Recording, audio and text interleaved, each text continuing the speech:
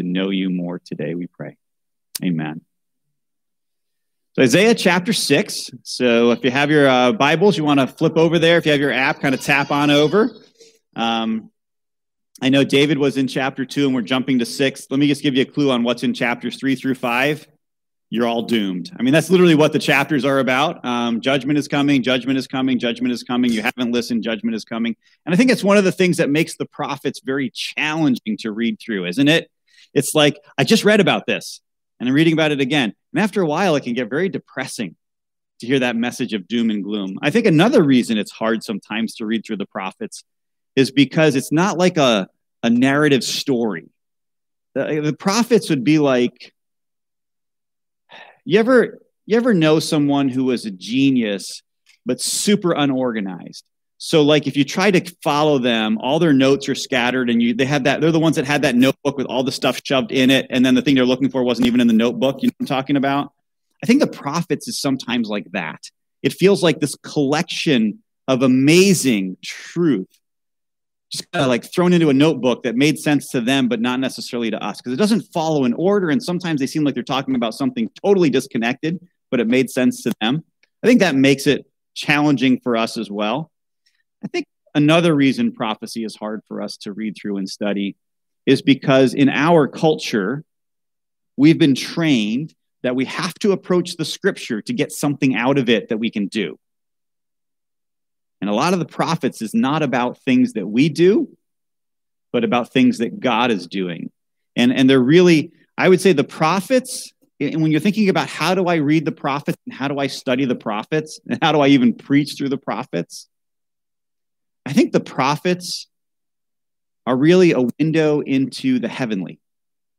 The prophets are really a window into the heavenly or into the divine. We get to see through the prophets things that we would not normally see about God and his character and his plan and his will. And so as we conquer chapter 6 today, I want us to think about the fact that these messages from the prophet are meant to give us a bigger picture of the divine, not necessarily of the human. So prophets, anybody give me a definition of prophet? It's a messenger from God. Now, a lot of times when we think of prophets, we think of people who are telling the future. That's not necessarily part of their job description. They were just messengers of God, though often their message did tell of the future. Their main point was to reveal God, his message, his character, and his will to the people. That's what the prophets did. And so Isaiah is no different. We get to chapter 6, and it's really a pivotal chapter in the book of Isaiah. It's probably one that I heard a lot of growing up in college. So I went to a Bible college, right? And you have missionary speakers coming in all the time, and they get to Isaiah chapter 6, and they get to verse 8. And it seemed like every mission agency would quote this verse, right? Then I heard the voice of the Lord saying, "Who will I send and who will go for us?" And I said, "Here I am, send me." And there used to be signs on the back of the church, "Here I am, send me." First, can I just say this is probably not a great passage for a missionary call? Can I just throw that out there? Because this is a passage about doom and gloom, and that's not what we're thinking of with the missionary call. It's just not a good one. Second, I'm really not even sure this is a call at all. And as I read through commentaries, some of them called this Isaiah's calling. This was God calling Isaiah.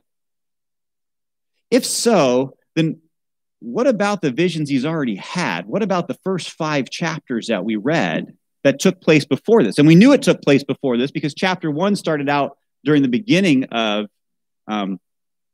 Uzziah's reign. And this chapter starts out toward the end of Uzziah's reign. So if this is his call, what was he doing speaking for God before this? I really don't think it's his call. So I want to kind of get those things set aside and say in both instances, if we think of this as a missionary call for us or a call to Isaiah, we're really, in both of those, missing the greatest value of this chapter.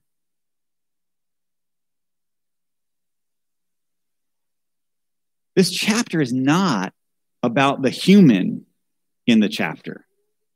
The human is the smallest part of this chapter.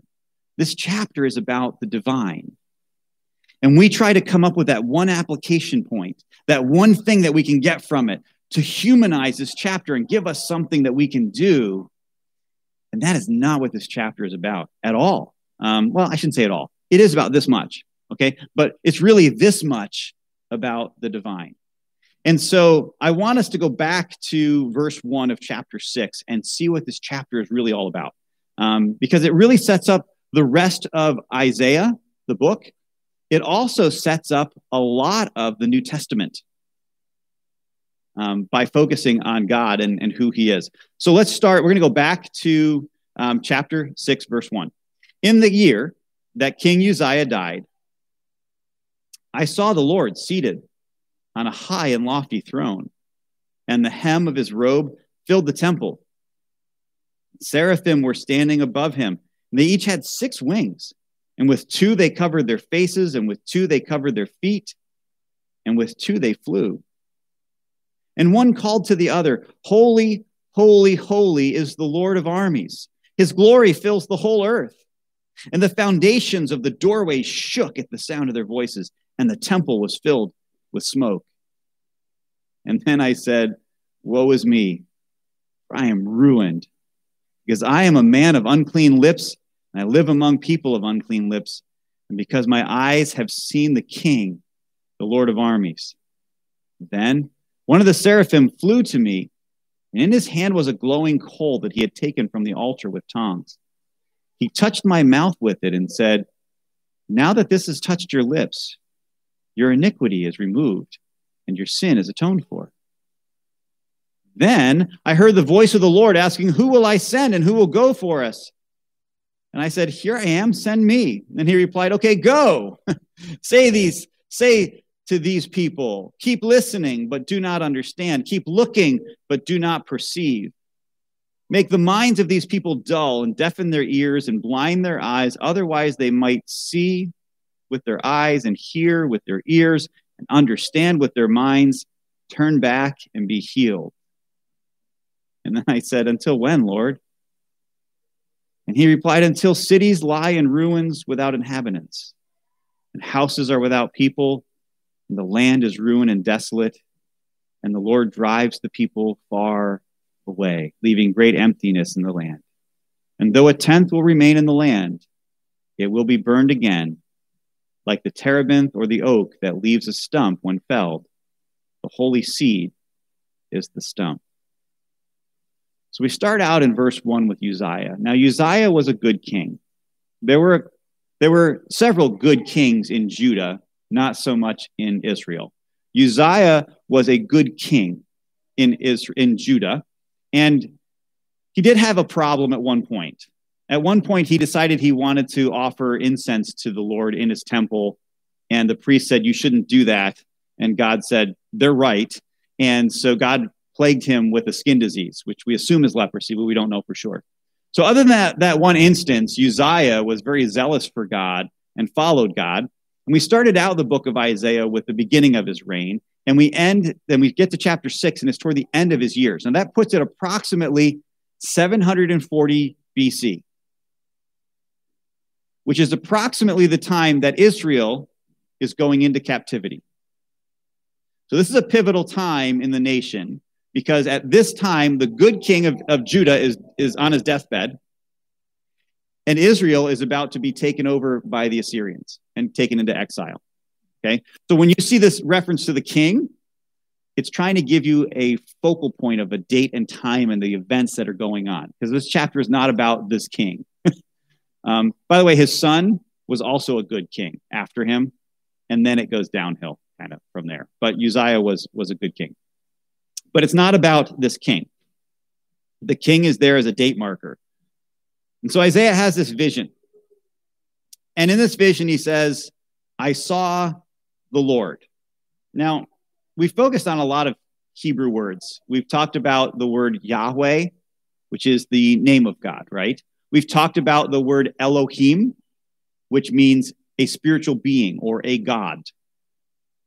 And so actually you have El, which is singular of God, and you have Elohim, which is plural. And then when it's the Elohim, it's talking about the God, meaning Yahweh, this title.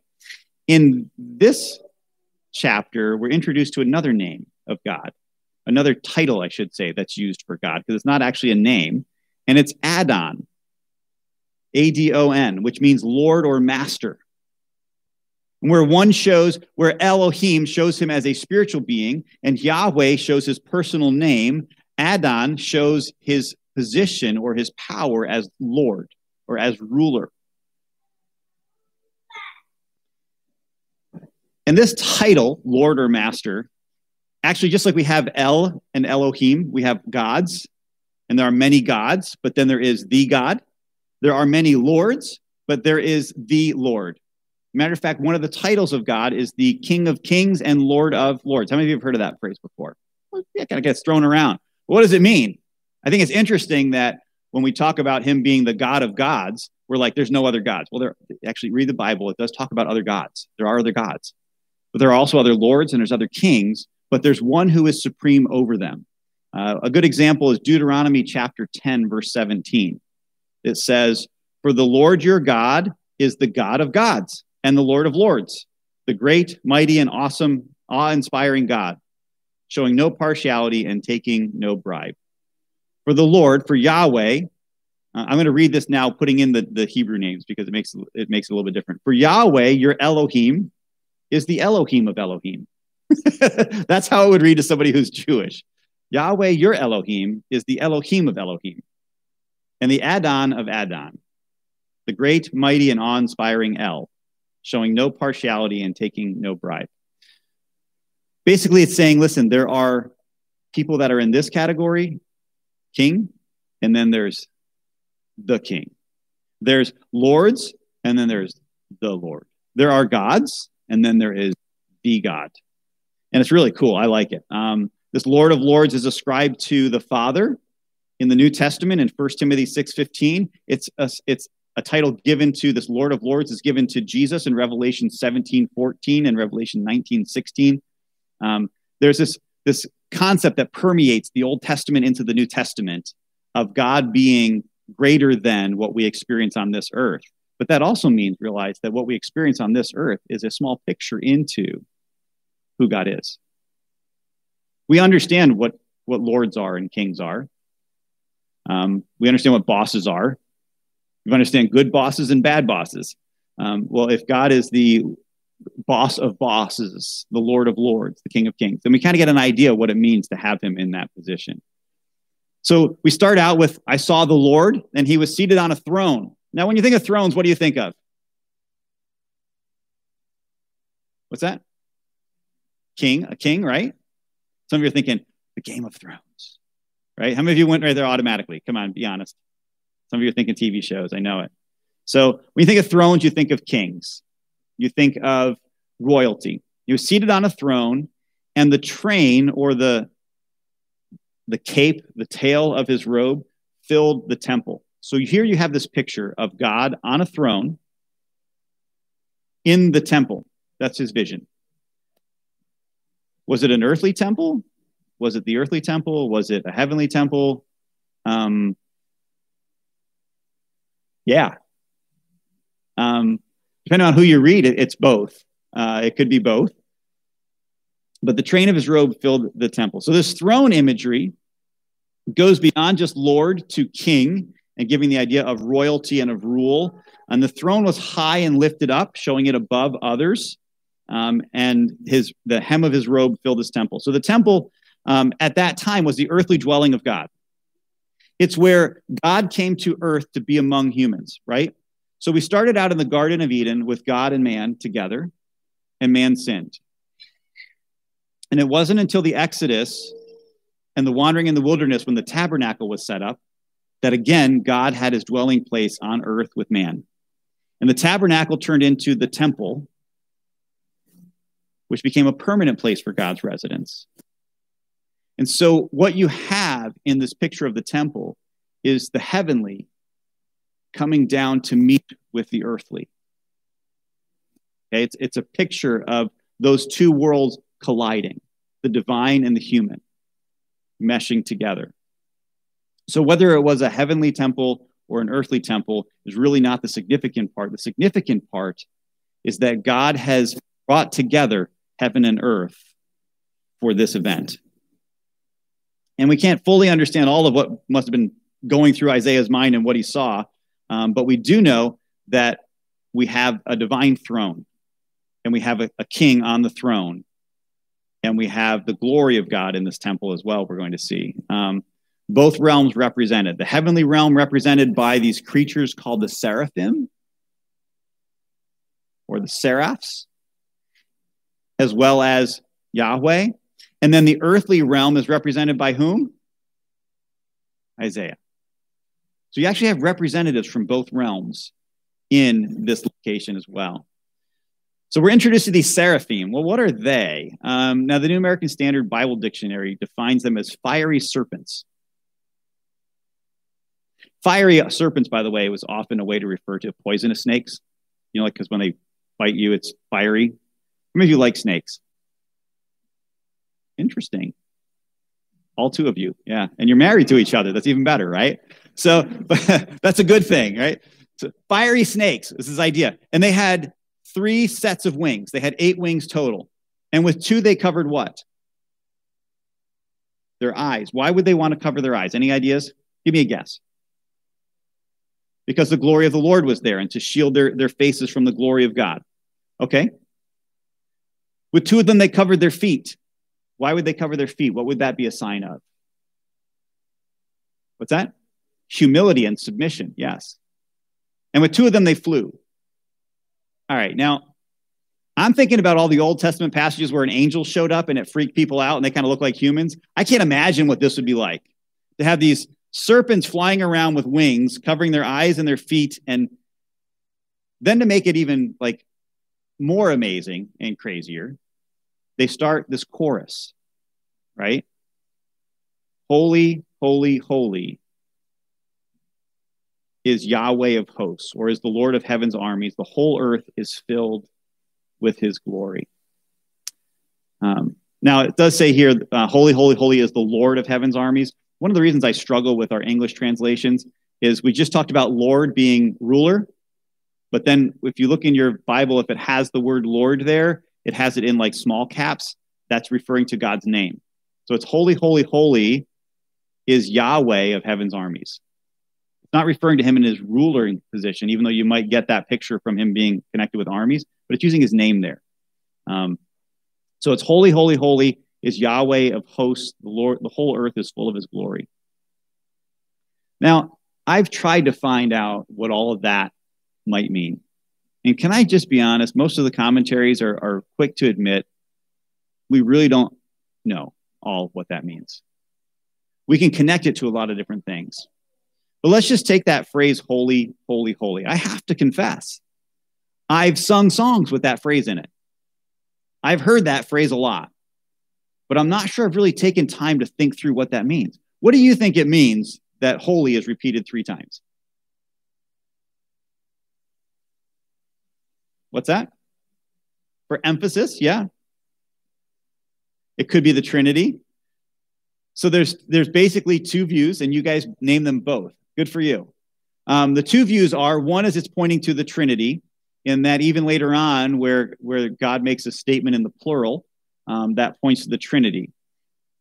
I'm going to say that if I was going to pick from the Old Testament a way to try to show that the Trinity existed in the Old Testament, I probably wouldn't use this, as it's not a strong proof.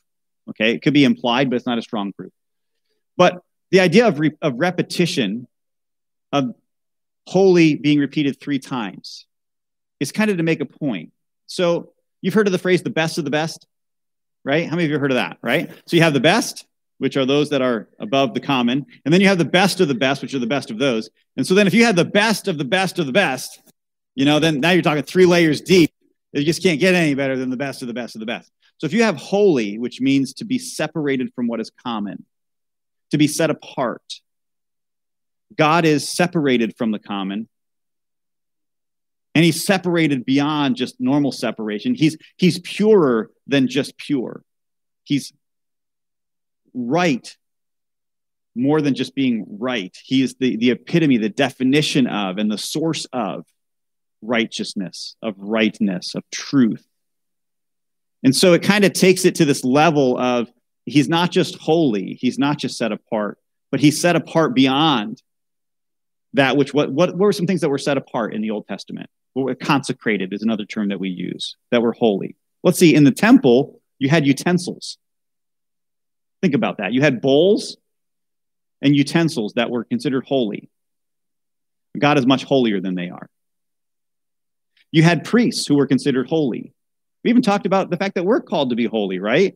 You guys said you couldn't be, but we really find out that we can be. So yeah, we can be made holy in God, but God is much holier than we are. Matter of fact, he's like the holiest of the holy beyond what we can even comprehend as holy. It's this emphasis that you are in the presence of the source and definition of all that is holy. So imagine you're Isaiah and you're standing there in this vision and you're taking in a temple that's full of the glory of God with these serpent creatures flying around declaring, holy, holy, holy is the Lord of armies, is Yahweh of hosts. The whole earth is filled with his glory. And when they said it, the foundations of the temple, the walls of the temple shook. Like physically, there was this shaking.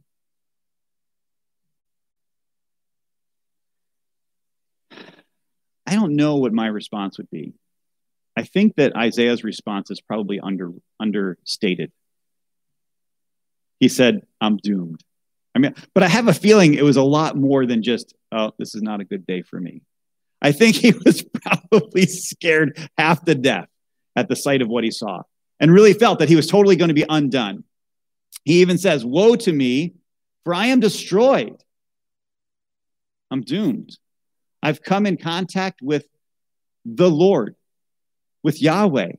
I've come in contact with the ruler of all, with the one who controls the armies of heaven, who's ministered to by angelic beings that I can't even comprehend, which, by the way, are mentioned nowhere else in the Bible, just in Isaiah. And I'm standing in the presence of this God. I'm done. I'm totally done.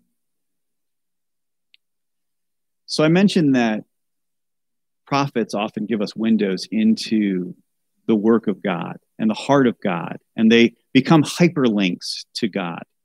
So when these seraphs spoke, there was this shaking of the walls, right?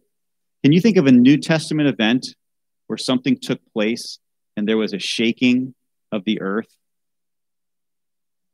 Jesus' death on the cross, and then where else? New Testament. Pentecost, when the Holy Spirit came upon the believers. In both of those instances, you're drawn to God and God's interaction with humans and God's work on behalf of humans, just like it is in this throne room.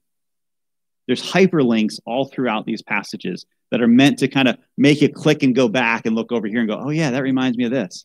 Oh yeah, this reminds me of this over here. As a matter of fact, as they said this, the whole temple was filled with smoke, right? What events would that take you back to? The Exodus, Mount Sinai, when Moses was up on the mountain and this cloud covered the mountain in smoke. You have the tabernacle, when God's presence showed up in the tabernacle and the whole sanctuary was filled with smoke. When the temple was dedicated with Solomon, the sanctuary was filled with smoke. It was God connecting with humans and humans not being able to be around his glory. And so the smoke filled the presence of where he was because his glory dwelled there. And you have this phrase here, the whole earth is filled with his glory and smoke was everywhere. These are meant to be visual pictures that kind of like, oh, he's taking me back here. Oh, he's reminding me of what God did over here. And he's doing it again in a different way. And you're going to see that it happens in the New Testament again in a different way. So hyperlink, keep track of the hyperlinks. There's also a title. Isaiah says, I'm doomed. I'm a sinful man. He says, I'm a man of unclean what? Lips. Kind of interesting phrase. Like, why would you say that? You just came in contact with a God who is holy, holy, holy. Don't you think you'd cry out, I'm unholy? But instead, he goes right to it. I'm a man of unclean lips, and I live among a people of unclean lips. And I don't know why he focused on lips alone. Perhaps it was because his calling was as a prophet already, to be a mouthpiece of God. How can I be a mouthpiece of a God that's that holy when my lips are not pure? Perhaps he realized that all of creation was meant to sing the praise of Yahweh, and that we're called to shake the foundations of the earth with the declarations of his greatness. And yet, we can't even keep from saying bad things about our neighbors or our leaders or our coworkers.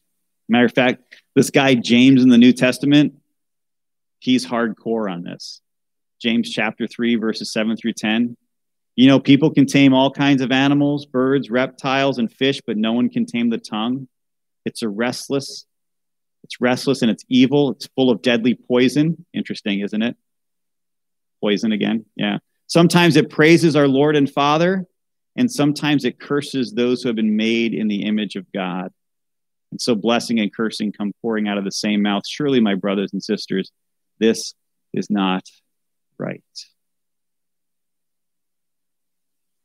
Perhaps he realized that there's none of us that is worthy of declaring the greatness of God apart from God's intervention and God doing something. I think that when we encounter the holiness of God, that we are first and foremost made aware of the unholiness of ourselves. And that's where we need to start. Now, I made a comment that we can be holy. And I also make a comment that we can certainly be very unholy at times. And that our own holiness and our own strength is nothing. And it's just filth, the Bible says. Encountering a holy God should make us painfully aware of the reality that our sinfulness should result in our doom because of God's holiness. And that's where Isaiah was. He just came in the presence of a holy God, and his comment was, I'm done. I deserve to be done. I should not be here. I shouldn't even be allowed to be this close to God. I love the fact that God did not invite Isaiah into the vision just to take him out. You know what I'm saying? Okay, Isaiah, I'm going to show you my glory, but then I got to kill you because you got too close. I don't see that about God anywhere in the scriptures, by the way. God did not invite Isaiah to the vision to show him his own doom, but to reveal the nature and the character and the work of Yahweh to him. He was invited so that he could see the Lord of armies and be recruited into that army to participate in a divine campaign. So as he stands there and says, I'm doomed, one of these seraphim fly over to the altar. Remember, this is the temple. This is a temple image, physical or heavenly or both. There's going to be an altar. And what did they offer up on the altar? Sacrifices, animal sacrifices for the sins of people. And so the seraph flies over, grabs a coal, brings it over, and he touches Isaiah's lips. And he didn't say, your speech is clean. He didn't say, there, now you can speak. He said, what? Now that this has touched your lips, your iniquity is removed and your sin is atoned for. What a beautiful verse. Do you realize that a creature that attended Yahweh is now attending a human? That the divine is now serving mankind. And this altar is used as a place to atone for the sin of Isaiah, saying his sin is removed, it's atoned for. The impurities of his life are gone. His relationship with God is now okay. because of a sacrifice that was made. Now, we don't know what that sacrifice was on that altar. It's just the coal that touched him. We don't have any clue at this point about the sacrifice on the altar. That comes in the New Testament too. We're going to actually talk about that as we get closer to Christmas time, I believe. But a holy God has the right to destroy all unholiness. And yet it's the desire of Yahweh Elohim, Yahweh, the God of all gods, to cleanse sin and restore relationship with him. Did you catch that? It's his purpose, his mission, his desire, his pleasure to purify people. It's been his mission all throughout Scripture. Now, I got a chance to share with you Isaiah chapter 1, one of those doom and gloom chapters, right? And we talked about this particular passage where God said, listen, you're silver, you're like silver that's got a bunch of impurities in it. And in chapter 1, verses 25 and 26, he says this, I will turn my hand against you and will burn away your dross completely. I'll remove all your impurities. I will restore your judges to what they were at first and your advisors to where they were at the start. And afterwards, you will be called the righteous city, a faithful town. So God talks about using fire to purify the nation Israel. It's his desire not to wipe out Israel, but to purify them and to restore their relationship with him. It's his desire to do this with mankind from Genesis chapter 3, verse 15, all the way through to the book of Revelation. It's part of his desire.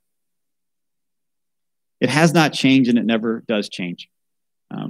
So God allows this messenger, this angel, this seraphim, to go and to get a coal and to cleanse Isaiah, to cleanse his impurities, his sin, by a sacrifice that was offered on the altar beforehand, so that he could stay in the presence of God and not be doomed. By the way, I want you to, just another side note, Isaiah refers to Yahweh as king. So we have another title thrown in here, which I think is interesting. King, I think, goes back and is meant to hyperlink us back again. Isaiah says, I saw the king. I'm doomed. I've seen the king, Yahweh of armies, Yahweh of hosts. When I think of king, and I think of king and God as king, my brain goes back to the Old Testament, to the book of 1 Samuel. Up until 1 Samuel, and we actually studied this passage together. Up until 1 Samuel, God was the king of Israel. In 1 Samuel chapter 8, the people say, we want a king like every other nation. We want to be like them. We don't want God to be our king. And Samuel's upset, and God says to him in 1 Samuel 8:7, the Lord told him, listen to the people and everything they say to you. They have not rejected you, but they have rejected me as their king. That was the moment that Israel gave up the heavenly king for an earthly king, and it's been downhill ever since. It started out bad with Saul, got good with David, thought maybe he was the hope. Didn't happen. David was flawed. Went to Solomon, thought that was going to go well. No, Solomon was even more flawed. And then the kingdom divides and it gets worse and worse and worse and worse. And we have a good king here and a bad king there, to the point where God wipes them all out. It started with 1 Samuel chapter 8.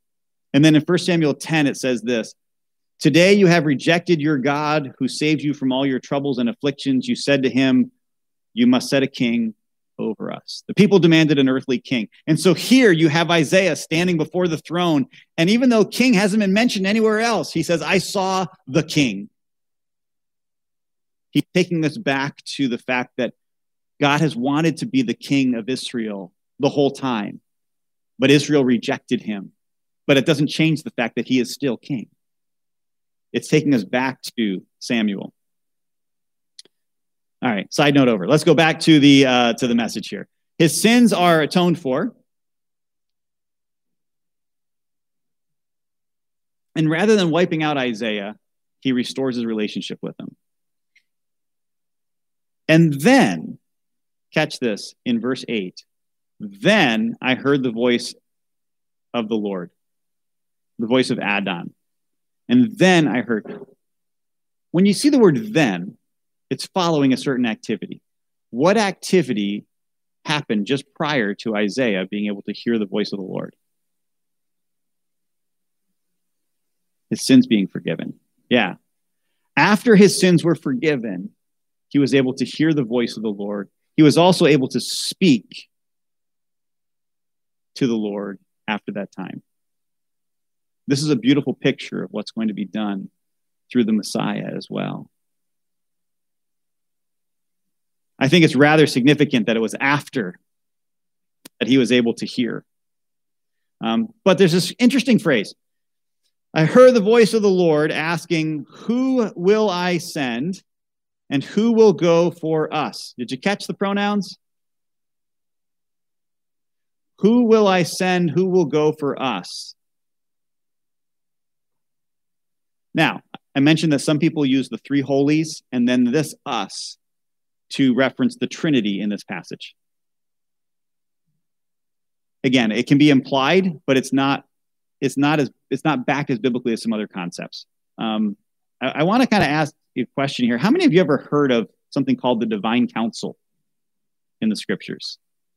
Anybody? Yeah? Okay, so this is not something I heard about growing up. This is something that I've been learning about over the last 2 years, this divine counsel idea. And it's all throughout scripture, but my eyes have just never seen it. And so I want to kind of help you see a little bit of what the bigger picture is that's going on here. So we already know that in this picture, we have a throne and we have God the Father, or we have the Elohim, the God of gods, on the throne. We know that we have angelic beings, seraphim, that are in this picture. And we know we have a human there.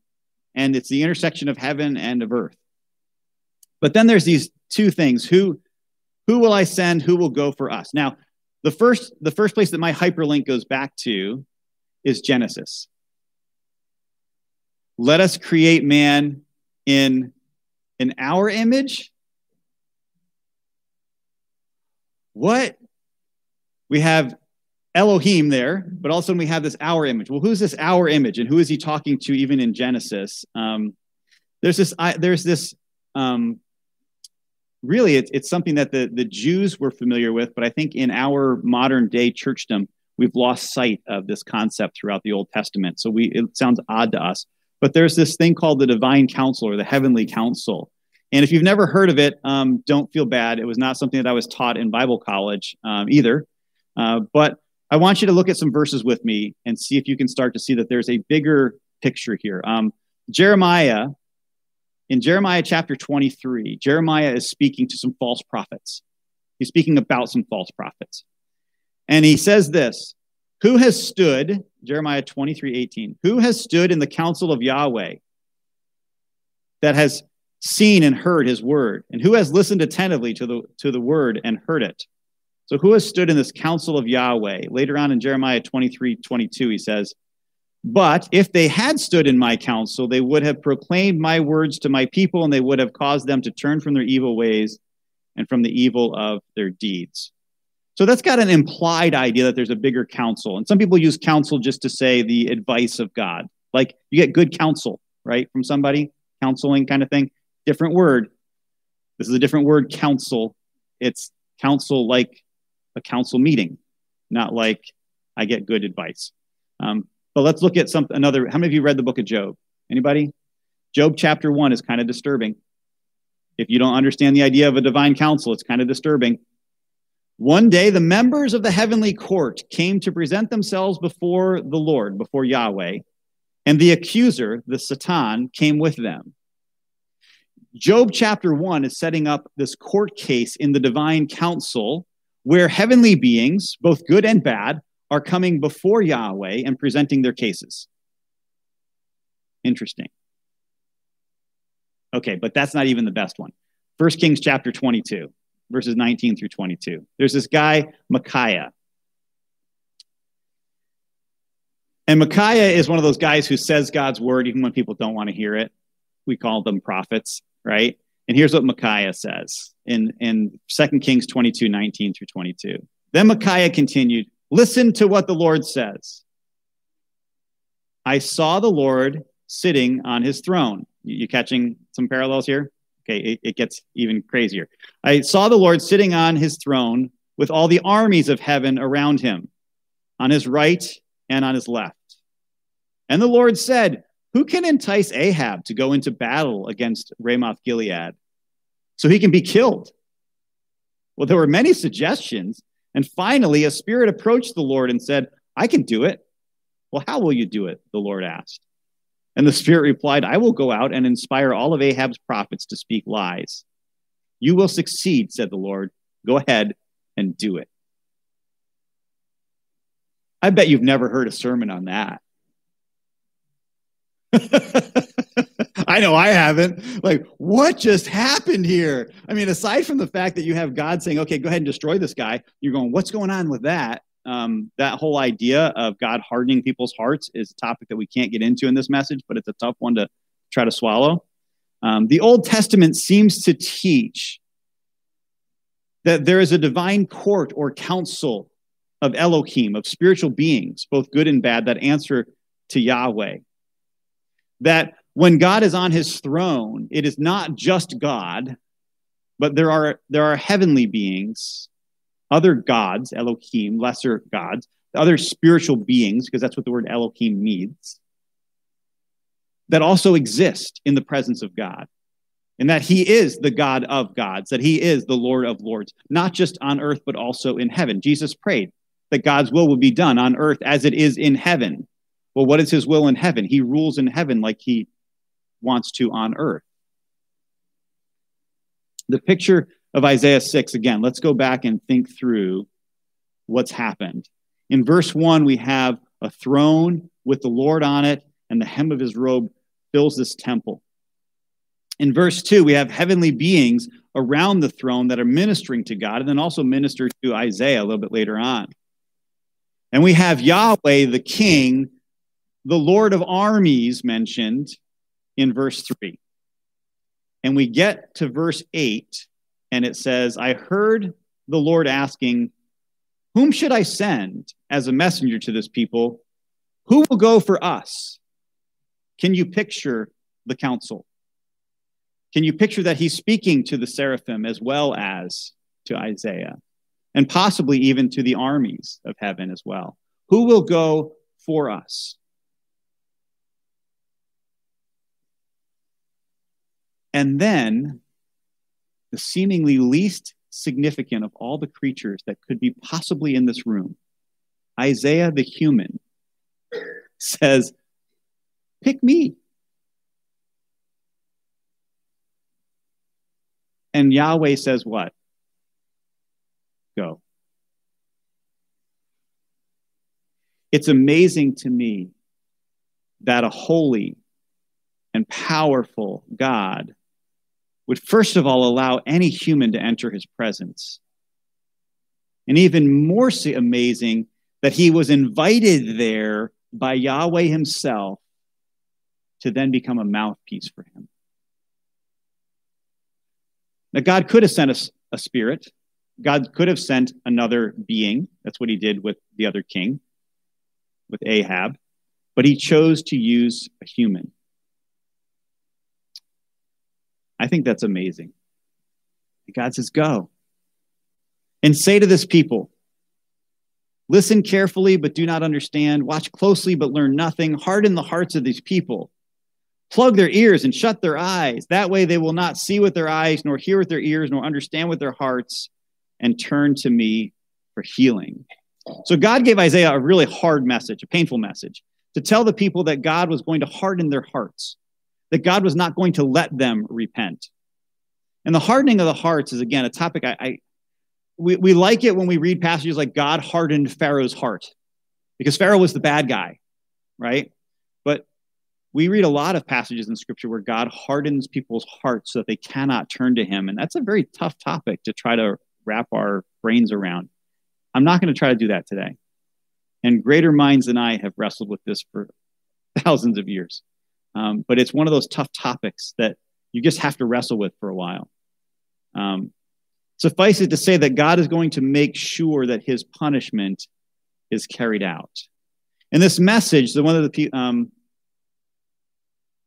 this message that the people will hear, that the people will hear but not like listen, that they'll see but not respond, that they'll kind of comprehend but not really understand. This concept is one that's repeated all throughout Scripture, over and over and over again. And Isaiah's, this is one of those, remember we talked about chiasmus before? Chiasmus is where it's that pattern where it goes A, B, C, and then C, B, A to try to get your attention. That happens in this verse. Listen, they'll listen but not understand, watch but learn nothing, harden their hearts, plug their ears, shut their eyes, so that they will not see with their eyes, nor hear with their ears, nor understand with their hearts. See, it goes A to B to C, and then C to B to A. This is done, again, as an emphasis, just like the repetition is. And it's meant to be a focal point. This passage right here, that verse, which is not the verse of hope, that verse is quoted in every one of the Gospels and the book of Acts. It's quoted in Luke chapter 8, verse 10, Matthew 13, 14, and 15, Mark chapter 4, verses 10 through 12, and John chapter 12, verse 40. All four of the Gospels. Matthew 13. Isaiah's prophecy was fulfilled in them, which says, you will listen and listen. He even uses repetition and the chiasmus. You will listen and listen, but never understand. You will look and look, but never perceive, for this people's heart has grown callous. Their ears are hard of hearing, and they have shut their eyes. Otherwise, they might see with their eyes, hear with their ears, and understand with their hearts, and turn back, and I would heal them. This is said about the Jews in Jesus' day. So just like we have in the other prophecies, where a prophet speaks and it can deal with time in the present, it can also be dealing with time in the future. And so he's speaking about the nation Israel. It's about to go into exile, but he's also talking about a day that's yet to come with the Messiah, where the same things will be said. The Apostle Paul says this in Acts chapter 28, verses 26 and 27. He declares that because the Jews' hearts were hardened, and because they would not see or hear or listen, or with their that their hearts would be hard, that the message has also gone to the Gentiles, not just to the Jews, but God has opened up the way for people who weren't Jews to have the same relationship that he once had with just the Jews. It's a tough message. Now, I mentioned this is not a great missionary call. Imagine being Isaiah, and you have to go speak to a people and say, listen, let me tell you what's going to happen. Your hearts are horrible, and you're going to see stuff, but you're not going to see it. You're going to hear stuff, but you're not going to listen. Your hearts are hard. God's going to punish you. You're going to be wiped out. End of message. You have no chance of repenting because God's not going to allow you. I would imagine that Isaiah would have a hard time with that message. I would imagine that'd be a very difficult thing to want to say over and over again. So it makes sense that Isaiah's question is what? For how long? How long do I have to give this message? How long do I have to tell people that they're doomed?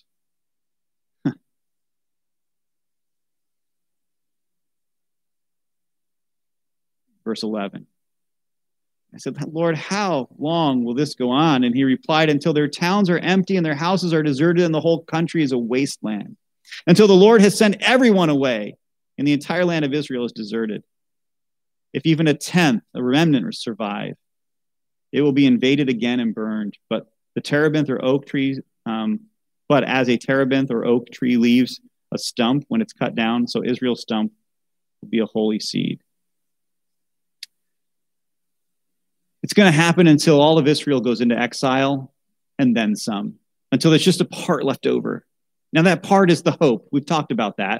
It doesn't sound like hope, but even when we read through Malachi, we realized that God says, listen, I've loved you and I've proven my love for you and that I haven't wiped you out completely. I kept part of you. There's this remnant, there's this hope. But there's a bigger hope. In this chapter,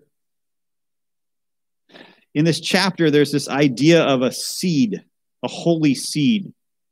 Now, when you hear the word seed, where do you hyperlink back to? Anybody? Genesis 3? Yeah. You go back to Genesis 3:15.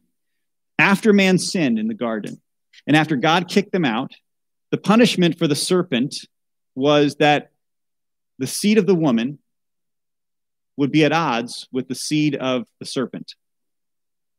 There's another one to chew on for a while, the seed of the serpent. What is that? And it says that the seed of the woman will crush the head of the serpent, but the serpent will bruise the heel of the seed of the woman. It's a promise that God is going to send someone who will undo what the serpent has done, the poison that the serpent has brought into mankind.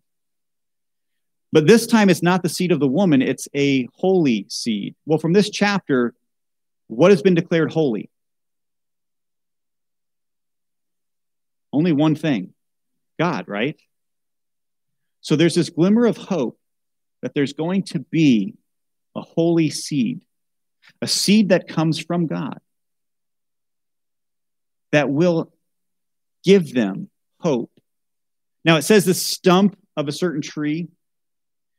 Certain stumps, you can cut them down and you can still have a tree grow from that stump, right? Have you ever seen that? Matter of fact, some of those trees I can't stand because you don't want those little things growing up from the roots and from the stump, and you seem like you're always cutting them away. But some trees, you can cut them off and the stump will still grow a branch. This idea of a stump that's going to continue to grow, that the tree has been cut, but the roots are still there, and that there's still something that's going to grow from it, a hope that's going to spring from what has been cut down. That can even take you back to a passage in Daniel where a certain king, Nebuchadnezzar,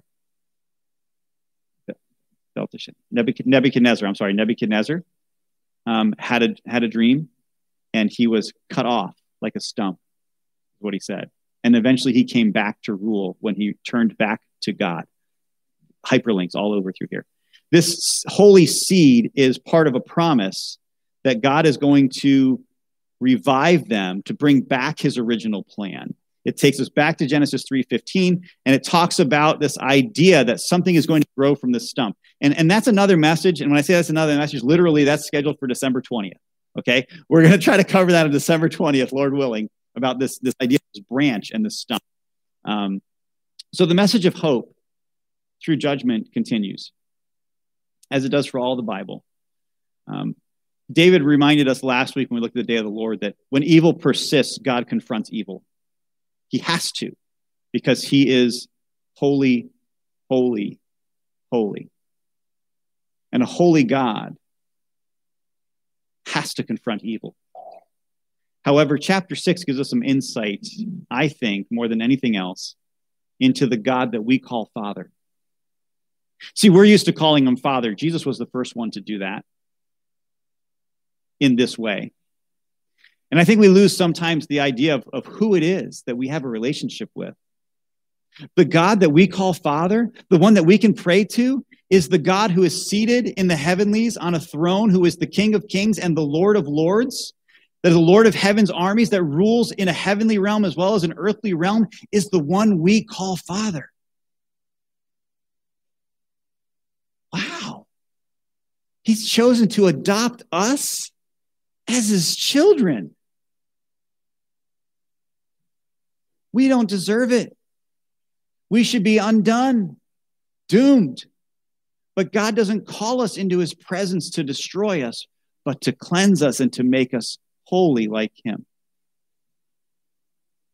He's holy above all other beings, like no other being. He's completely set apart from the common, so much so that we're not even worthy to be in his presence. And yet, even though this God is so far set apart, over and over again, we find him colliding heaven and earth and desiring to be among us. Why? It makes no sense to me, except for his love and his grace.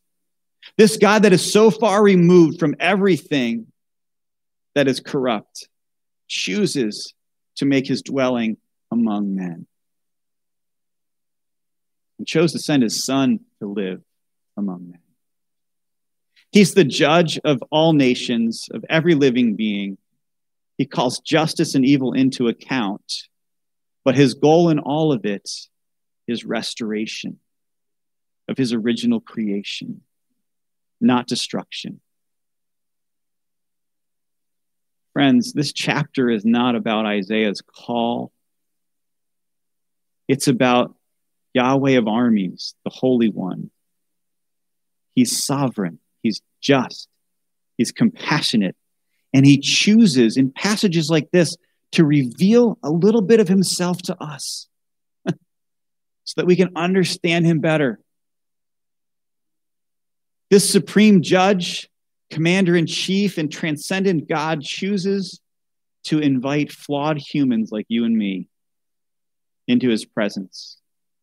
And he offers to purify us, to make us holy so we can remain in his presence, so that we can be his image bearers to the world around us. He has always been interested in being among us humans, and his divine plan has been to provide a Messiah to show his compassion for us by allowing us to have a relationship with him. There is no other God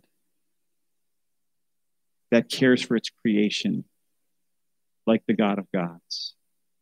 There is no other Lord that rules over its creation with compassion like the Lord of Lords. There is no other judge like the Judge of Judges that rules with justice, but also compassion and mercy. And that is the God we call Father. And it's my prayer that God will open up our hearts and our ears and our eyes to be able to see how awesome he is and what an amazing work he's done in allowing us to be with him. Let's pray. Father, thank you for your compassion. Thank you for your justice. Thank you for your mercy. Father, we know that we do not deserve to be in your presence. And yet you choose to give your Spirit to us to indwell us. Father, we don't deserve to call you Father. And yet you choose to adopt us into your family because of your Son and his sacrifice for us. Father, we know that we only deserve to be undone. And yet you prove over and over again your mercy. Father, I pray that you would continue through this Christmas season that we're heading into to open up our minds and our hearts, to open up our ears and our eyes, to see and to hear and to understand just how great your love is for us. Father, teach us how to love you and this world around us with the same love and compassion that you've shown us, we pray. Amen.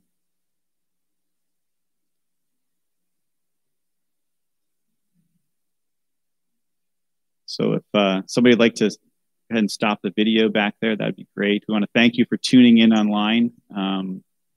The notes with all the references that we talked about will also be online, Lord willing, at some point by the end of the day today. So if you want to catch those scripture references, feel free. I encourage you to study out the divine counsel concept and see what you find there. But I'll also open it up. Does anybody have any questions about what we've shared this morning or any thoughts that they'd like to share? Because we're a small group, we don't mind doing that. A lot to take in. No thoughts?